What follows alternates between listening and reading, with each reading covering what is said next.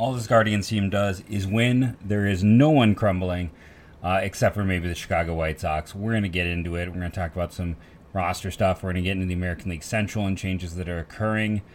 We will dive into the game today, of course, and also get into some magic number talk. It is magic time on today's episode of Locked On Guardians.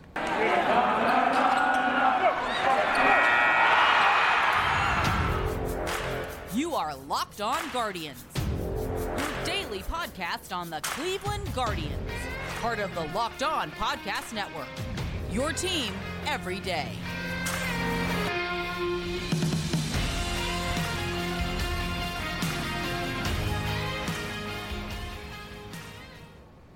Hello everyone, welcome to Locked On Guardians. I'm your host Jeff Ellis, as I have been for the near 800 episodes, 798 now, of this very podcast. Before that, I was a lead draft and prospect analyst at Scout 24/7, and before that, I wrote for pretty much every Cleveland sports blog that has ever existed, it feels like. What a game today. This one, Cleveland got 2 in the first, and it felt very typical of Chicago White Sox bad defense, right? Well, that's been one of the reoccurring themes. In many ways, they are the antithesis of Cleveland, and it just showed up again. And then from there, Cleveland just kept building and building. Huge performances all around for multiple Cleveland Guardians players. Steven Kwan, after the 4-hit game yesterday, follows it up with a 3-hit game today. In terms of who else reached base multiple times, well, Naylor had 2 walks, not his forte, and also had a hit. Additionally, Jimenez had 2 hits and a walk. Will Brennan in his Major League debut, we'll talk about him a bit in a moment, 2 hits. While Miles Straw just had the 1 hit, he's still up to a .218 batting average, which where he was earlier is kind of amazing. .564 OPS. Rough game for Hedgie, who is now down to a .519. But Straw also, I think it was the 6th inning, that sliding catch in the outfield. I mean, there's maybe 2 other players who ever make that catch. That is part of, seeing McKenzie's reaction to that catch. He gives you so much defensively. And when you have built a team of pitchers that are fly ball pitchers, that is why they value Straw so much. This defense is set up for the pitching staff they have. Because we've talked about this. They want it in the air, not on the ground. And they're not afraid of home runs. They're not afraid of high home run rates. But they want it in the air, and they want guys who can cover ground. And Straw makes it seem easy out there. For Cleveland, this was it almost felt like a statement game. Now, there's a lot going on. Let's be honest. This was a team that had already wrapped up not the division, but had wrapped up the season series with the White Sox, and to just come out and play the way they did to completely dominate the White Sox again. I mean, it should have been 8-1. It was was it a home run in the 9th off of 99? That ends up being not the difference, but the final run in this one. I mean, this game was out of reach essentially by the end of the first inning. The White Sox do get that run. I'm sorry. No, the extra run came in the 7th. I watched the final few innings. You may not believe me, but that came off of McKenzie. I guess it was just the hit. I guess the hit that happened. So maybe a double that stubbed up off of 99. I felt like there was a big one. Straw's big save was against Jose Abreu. I do remember watching that one. Steven Kwan, 5th home run of the year. Felt like his 4th home run was in the last week as well. Power's never going to be a big part of his game, but nice to see that occurring. Looking at the old... this was Lance Lynn. I was getting confused. And I was told about how good Lynn's been, and all he did was give up 6 runs in this one, 3 earned in 6 innings.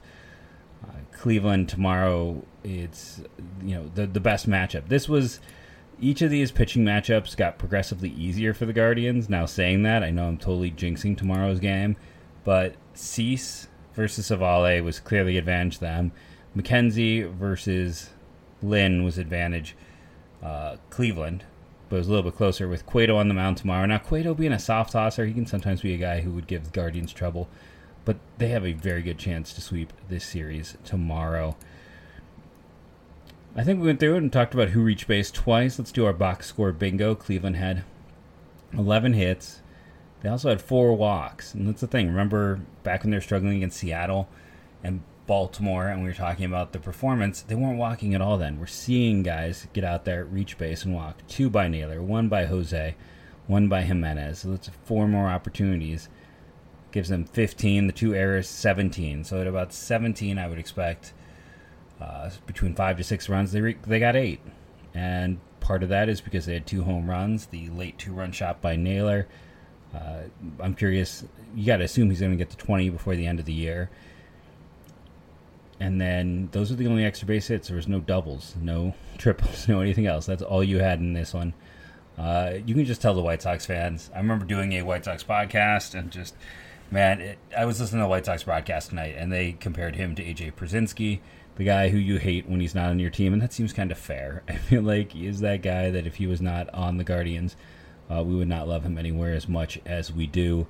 But, I mean, that's all players. It's kind of a dumb statement, let's be honest. But you get my point. He's that guy who would get under your skin anywhere else. No, it was Vaughn who I think had the hit in the 9th, and it was just the big deal because he was going for the golden sombrero. That's what happened. I had forgotten. But yeah, Cleveland. So many players stood up and stood out in this game. But let's talk about the big performance. 8 innings, 13 strikeouts, no walks. 6 base runners, allowed 2 runs, one on a home run. 6 base runners in 8 innings, fantastic. 13 strikeouts is a ton. Wonderful performance by Triston McKenzie, who's now back to 500, showing how dumb win-loss data is for starting pitchers. With as good as he has been, he's just 500 this year. He might be... we talk about Jimenez and trying to figure out an extension. McKenzie might be the number 1 guy on that list, with as hard as it is to find pitching. It might be McKenzie, Jimenez, because people get mad, but I don't see a route to Bieber. Bieber is in the Lindor camp now of getting close to free agency. I don't see it happening. But is McKenzie your number 1 guy? Let me know. Hit me up on Twitter at JeffMLBDraft. Kwan is clearly one of the 3 stars, as is Triston McKenzie. And for the final one, I think I give it to Naylor for the home run and 2 walks, which, again, very anti-type for him. Jimenez was up for it with the 2 hits and the 1 walk, but I think we go with the home run. And those are the 3 stars. With this win, Cleveland gets a 6 spot for the advantage in the division. That's right, they are up 6 games, which is essentially 6.5 with the loss. They list an elimination number of 8 for the Chicago White Sox, but it's only 7, because if the White Sox and the Guardians end the year tied, the Guardians advance. I went through and kind of did the count, double-checked it. Saw from, Derek Deese corrected me yesterday in the comments, and he's right. It is only a 7. Yesterday was not 9, 10 like I originally thought. It was 9, and now it's 7, because if they tie, Cleveland advances. So it is a 7-game, 7 for your magic number, an elimination number of 7. And whatever you want to phrase it, Cleveland needs 7 combined either wins or Chicago White Sox losses, and this is where I remind you, Cleveland gets 6 games against the Kansas City Royals. We'll talk about the Royals firing Dayton Moore, and that was an interesting situation later on in the show. For now, let's take a quick break. We want to come back and talk a little bit about Steven Kwan's greatness just in terms of this team in segment 2 of Locked On Guardians. I love it when we get a new sponsor. The sponsors are the lifeblood of this show, so it is fantastic when we get a new sponsor. And we have Nugenix, I should say. So here's the thing. I'm getting into my 40s.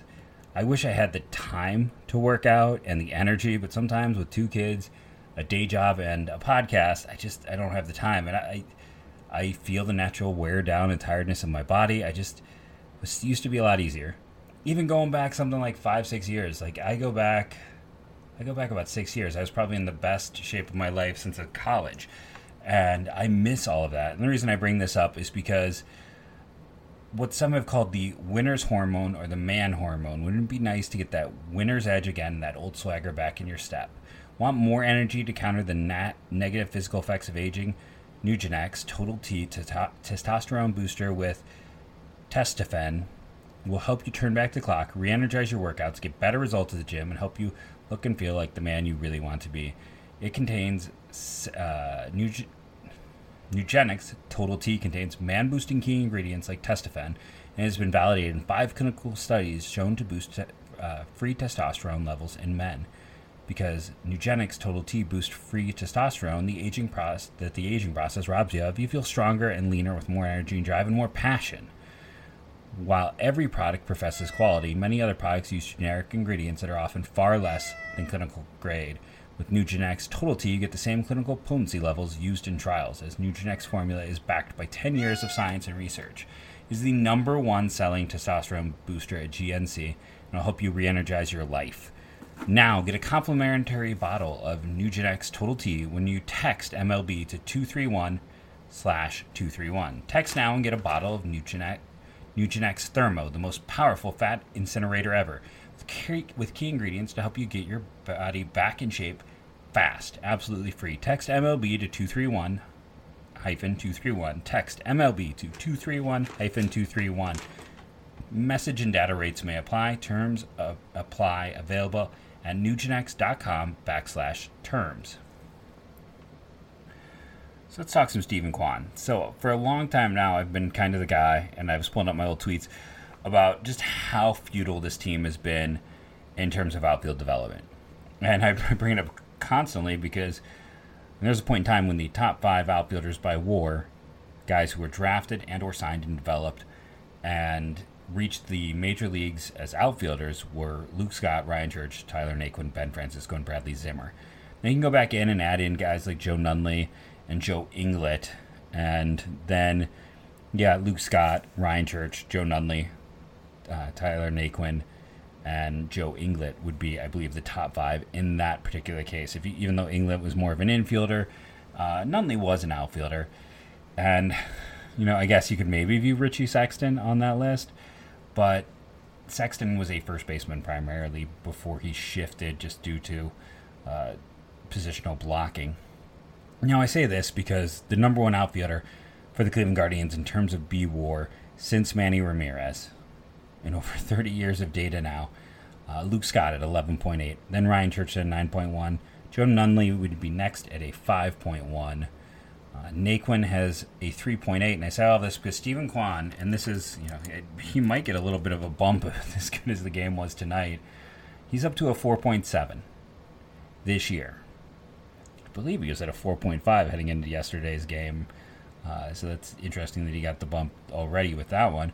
But a 4.7. That's right. He's approaching third best outfielder since Manny Ramirez. And we're not even done with year 1. I mean, if he gets to 5 WAR, that's amazing. That is a fantastical season. And if Bobby Witt gets more Rookie of the Year votes than him, it's going to be a travesty. He has been that good for this team. 4.7. He is well on his way. He has passed Naquin. He has passed Francisco. He's passed I know you're as surprised as I am. He's passed Bradley Zimmer. That's how good he has been. Please note the sarcasm on that last statement. 4th best outfielder already since Manny Ramirez. That says a lot. If you're curious, Oscar Gonzalez at a 1.7 doesn't quite make the cut yet. He's in the discussion. He's trying to think if he'd be better than Bradley Zimmer. Ben Francisco is at 2.5, so he's got to work a little bit to pass him on the list to get into kind of that 5th/6th spot. But Oscar Gonzalez is in the top 10. See, Zimmer's at a 3 WAR. So Zimmer still has him beat as well. But he's, right now you've got Gonzalez kind of the back end of the top 10 already. Kwan, soon to be top 3. For a team that could not develop an outfielder for 30 years. And that's the thing. Ryan Church, I believe, I could be wrong, there was a few. The funny thing is, you can go back and we all talk about the Bartolo Colon deal. Before that, Cleveland made a series of poor trades with the Montreal Expos. Was it Steve Klein for Jeff Juden? And then I believe it was Ryan Church for Milton Bradley. And when you look at those two careers, Milton Bradley had some high points, but man, that guy was trouble with a capital T, and it led to him not being productive at all. And Church ended up having, playing 7 years in the big leagues. Never had hit for much power, but had OPSs over 800 3 years. Had OPS pluses 4 years over league average. And he didn't really get a chance to play till he was nearly 26, in spite of really good numbers. And wasn't he a relatively high? No, he's a 14th rounder. Not a relatively high draft pick, but still a good performer and the second best outfielder in terms of production. And yeah, I believe that was Milton Bradley. So before, it was almost like they owed Cleveland by the time the old... no, this was the Scott Stewart trade. I was wrong. So it was another poor... That's why, like, the Cologne deal, you couldn't feel that bad. I mean, I know that this happened after the Cologne deal, when the Guardians wanted Scott Stewart to be their closers. They traded Mazur as Turris and Ryan Church, and his Turris would go on to be worth 11.3 WAR and be a solid utility type and an occasional starter. And Ryan Church would become a solid outfielder, and Scott Stewart would hot trash and out of baseball in 3 years.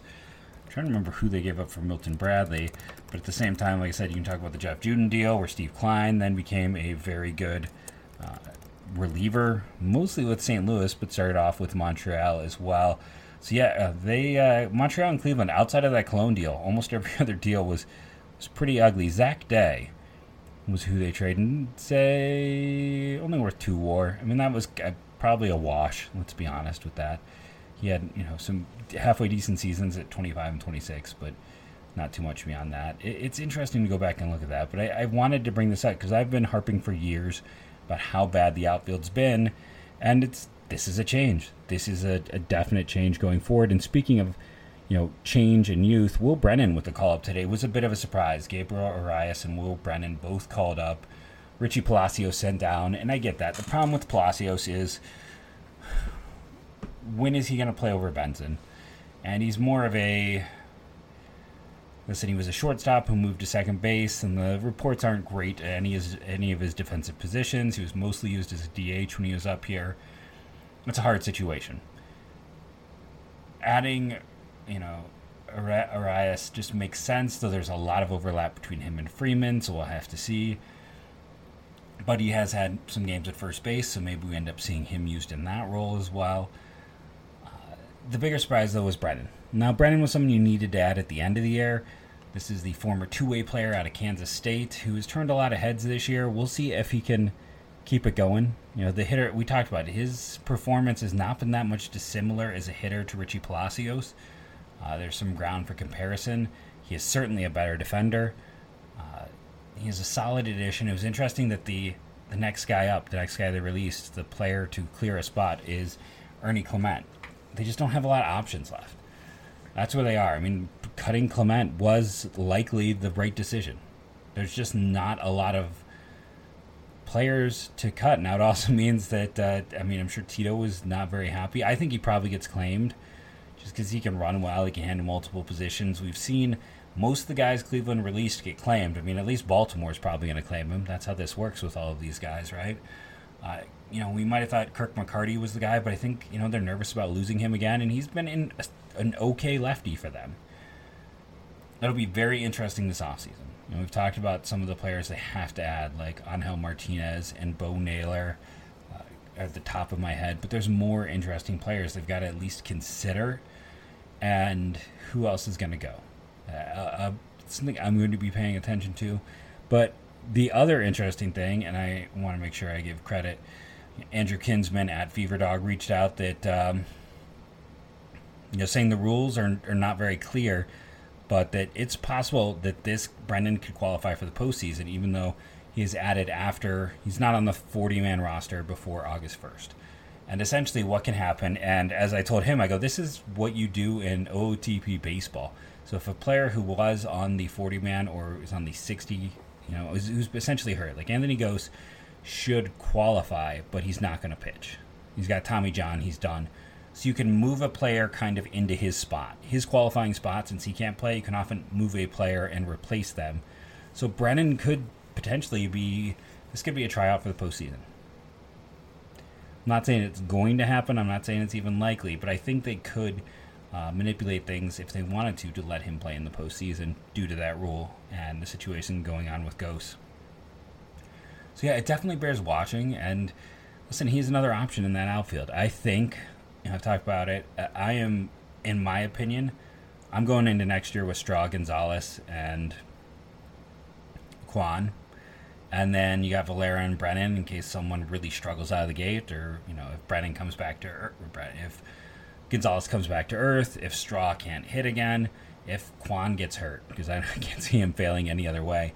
You have that depth, but I don't know where the opportunities are necessarily going to arise for him super quickly. But he might be my original statement, and it's a shame that the 2020. I mean, there's a lot of things were a shame with that 2020 season.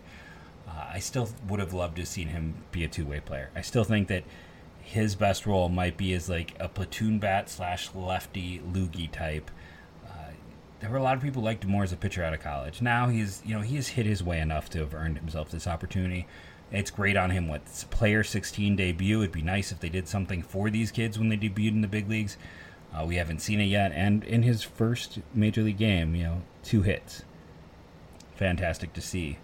We'll see if he can keep it up, if he can continue on. But another rookie debut, another interesting player.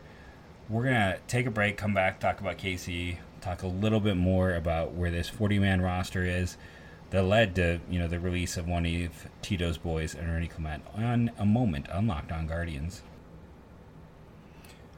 Okay, so Dayton Moore is fired. Probably long overdue. The one weird thing is announcing essentially Moore's right-hand man is his replacement in Kansas City. I assume it's a temporary thing. You can't stick that landing with that. They had so many draft picks and did such a poor job. And that's what it comes down to. This is a team that keeps... When you look at what happened, blanking on the owner, he used to be the minority owner in Cleveland, who I would have loved to have taken over the ownership group here. And one of the top 10 prospects for Kansas City is a catcher who they got in that 2020 draft class just because it was very clear that they were going to take care of their minor leaguers when other teams weren't. And he had a willingness to spend, and he's taking care of his people. I'm just having a very tired brain moment.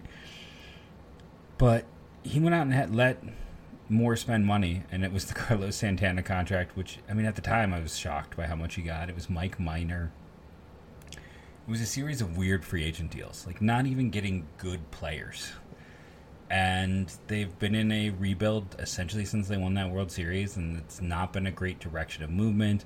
And you can even just, look, they got essentially nothing for Whit Merrifield. And if they traded him 3 years ago, they might have gotten a king's ransom. They did an all-in rebuild poorly. That's what it comes down to. And there's some smart people in place now who will maybe help them in terms of their development. Man, pitching-wise, it was a wasteland. If I was a team right now, I would be targeting Asa Lacy. I would. His stock is so low for a guy who was the number one pitcher in his pitching class, was a great pitcher out of high school, and is just, you look at him and you're like, Kansas City is a wasteland for development. It's the same thing. I'd be going and seeing, I would always be willing to take a risk on one of their high ceiling arms that failed. I would see if you can find more. I think it's a smart thing to do, and honestly, it's like Kansas City. Listen, Moore won a World Series. Flags fly forever. He will always have that. There's part of me that always feels like there was a degree of lucking into it. It was the most anti-analytical front office series of really weird trades that worked out. The original acquisition of talent was quite good, and it was by acquiring high school bats with high ceilings and spending way over slot. And then weirdly enough, this new rebuild, they went away from that. They did not go for those high ceiling prep players that they built their old core around. Now, Alex Gordon was a reclamation project, and he had been a high pick, and I believe he was a college kid out of, I don't know why I want to say Nebraska. That's not the case. But he was a college kid who worked out well for them. But a lot of those other pieces were prep kids, and then they didn't lean into it. So I'll be curious to see what happens there. You got Detroit doing a full start over, and they've got, if their pitching gets healthy, they could be, I still believe in Detroit. Chicago, I still like what that front office has done in terms of acquisition of talent before they got super handcuffed by ownership. And the Twins should have money to spend. I think this division will get interesting, but this is a step towards Kansas City not being lovable losers, which have essentially been for almost a decade now due to this never-ending rebuild. I wanted to talk about Cleveland. So let's talk about this 40-man situation. So adding 12 players last year and then having 16 rookies debut this year, the upside is there isn't a ton of players to add because they've mostly debuted this year. The two biggies are Bo Naylor and Angel Martinez. Both top 10 prospects by my eyes. Both guys who should be no doubt adds. Then you've got the guys like Ethan Hankins, who just hasn't been healthy. At points he's looked filthy. But do you try to pass him through? Do you run that risk? Do you not? Lenny Torres is a disaster right now. I think you don't worry about that. The other first-round pick from that year with Hankins and Naylor. And then, it's like, do you try a Nick Enright? I don't think they do. I think they would have already. Same thing with Miklo Jack, who's had a down year in AAA. You're hoping guys like them will pass through waivers. The only other guy really to talk about is Cantillo, who's just not stayed healthy. Gabriel Rodriguez is a guy who they gave a lot of money to out of Latin America. And let's see, is it a broken arm? He hadn't played in a while. This is from Justin L. that had surgery on his right arm. He had been out since late August. So he's someone I talked about briefly. But yeah, it just doesn't look good for him to be added. It really comes down to me, it's the top two guys in Cantillo. And then who do you let go? I mean, I think Shaw is the obvious one. There's no way you pay him. But you might still end up looking to bring him back. Do you bring back Maile? Do you carry 4 catchers? And there's a world where you look at it this way. You've got Arias.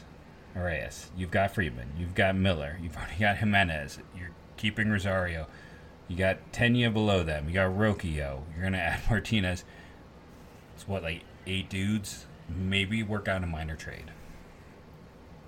Flip Owen Miller. What can Miller, Arias, and Freeman really work together? I don't think so. I don't think you can afford to carry all of those guys. Figure a minor deal. All the better if you can get another draft pick. I've been all for that, but I think that's the other smart move to consider as well. With, like I said, Maile's probably going to get over $1 million. And I also want to take a second to just point out Enyel De Los Santos, who's been so good for Cleveland. He's got barely a year of control in right now. It's like 5 more years of team control. So when we talk about like the future pieces of this bullpen, we have to discuss him. Like, I think we tend to forget about him, but he wasn't a huge prospect with the Phillies, but was an interesting one. He's got so much team control. I mean, this bullpen, that's going to be the other interesting thing. Do they flip a bullpen arm? Do they deal from a strength? Alton, who is a fantastic listener because he gave us one of our best questions for last offseason, and then he came up with a great comp for Oscar Gonzalez. My one caveat I will say here is his comp is Andres Galarraga, who did end with a 6.5% walk rate. That is a little bit higher than Oscar Gonzalez. But in terms of, the damage he did late in his career, we don't know. It does feel a little boosted either by Colorado or other things when he all of a sudden turned into a 40 home run guy. But you look kind of, for instance, 1989. Well, maybe that's too high. Let's go 88. Well, probably putting a little too much on there. And Alton pointed out in his first year at a 3.8% walk rate. The one thing I'll say is that was 79 plate appearances. But you go through and maybe it's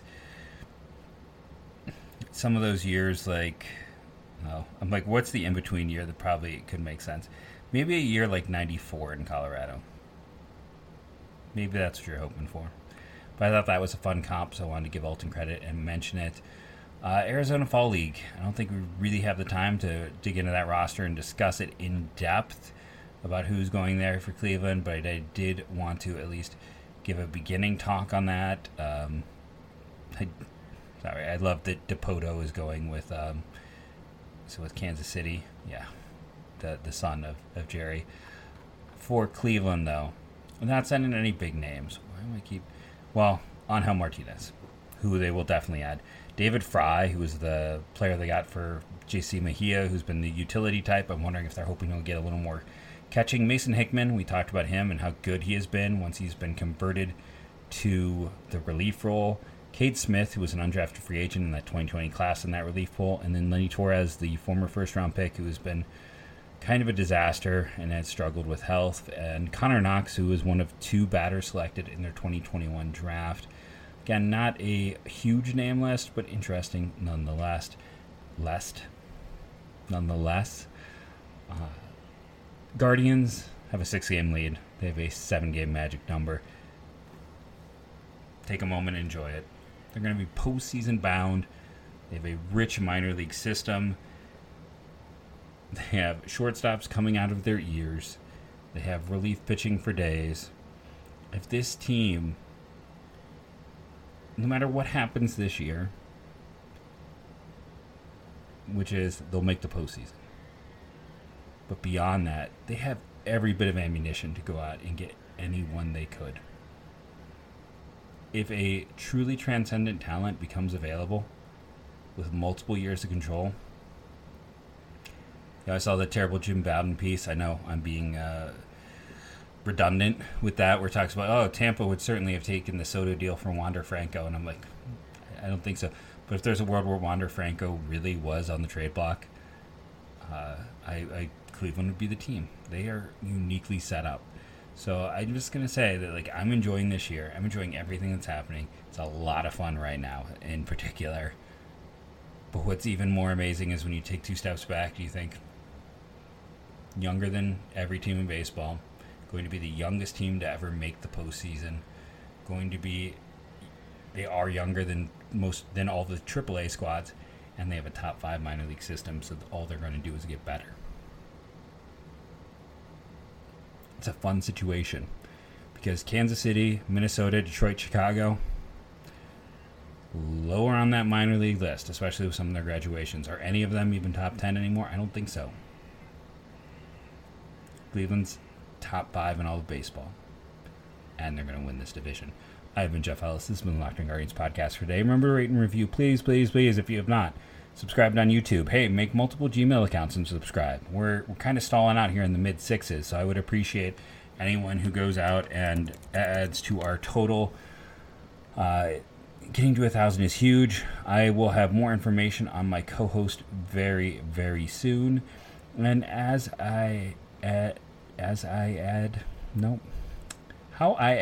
end every show. Listen, it's 630 is our subscriber count if you're curious. Long day. I apologize for the extra mumble mouthing today, but how I end every show, go Guardians, go.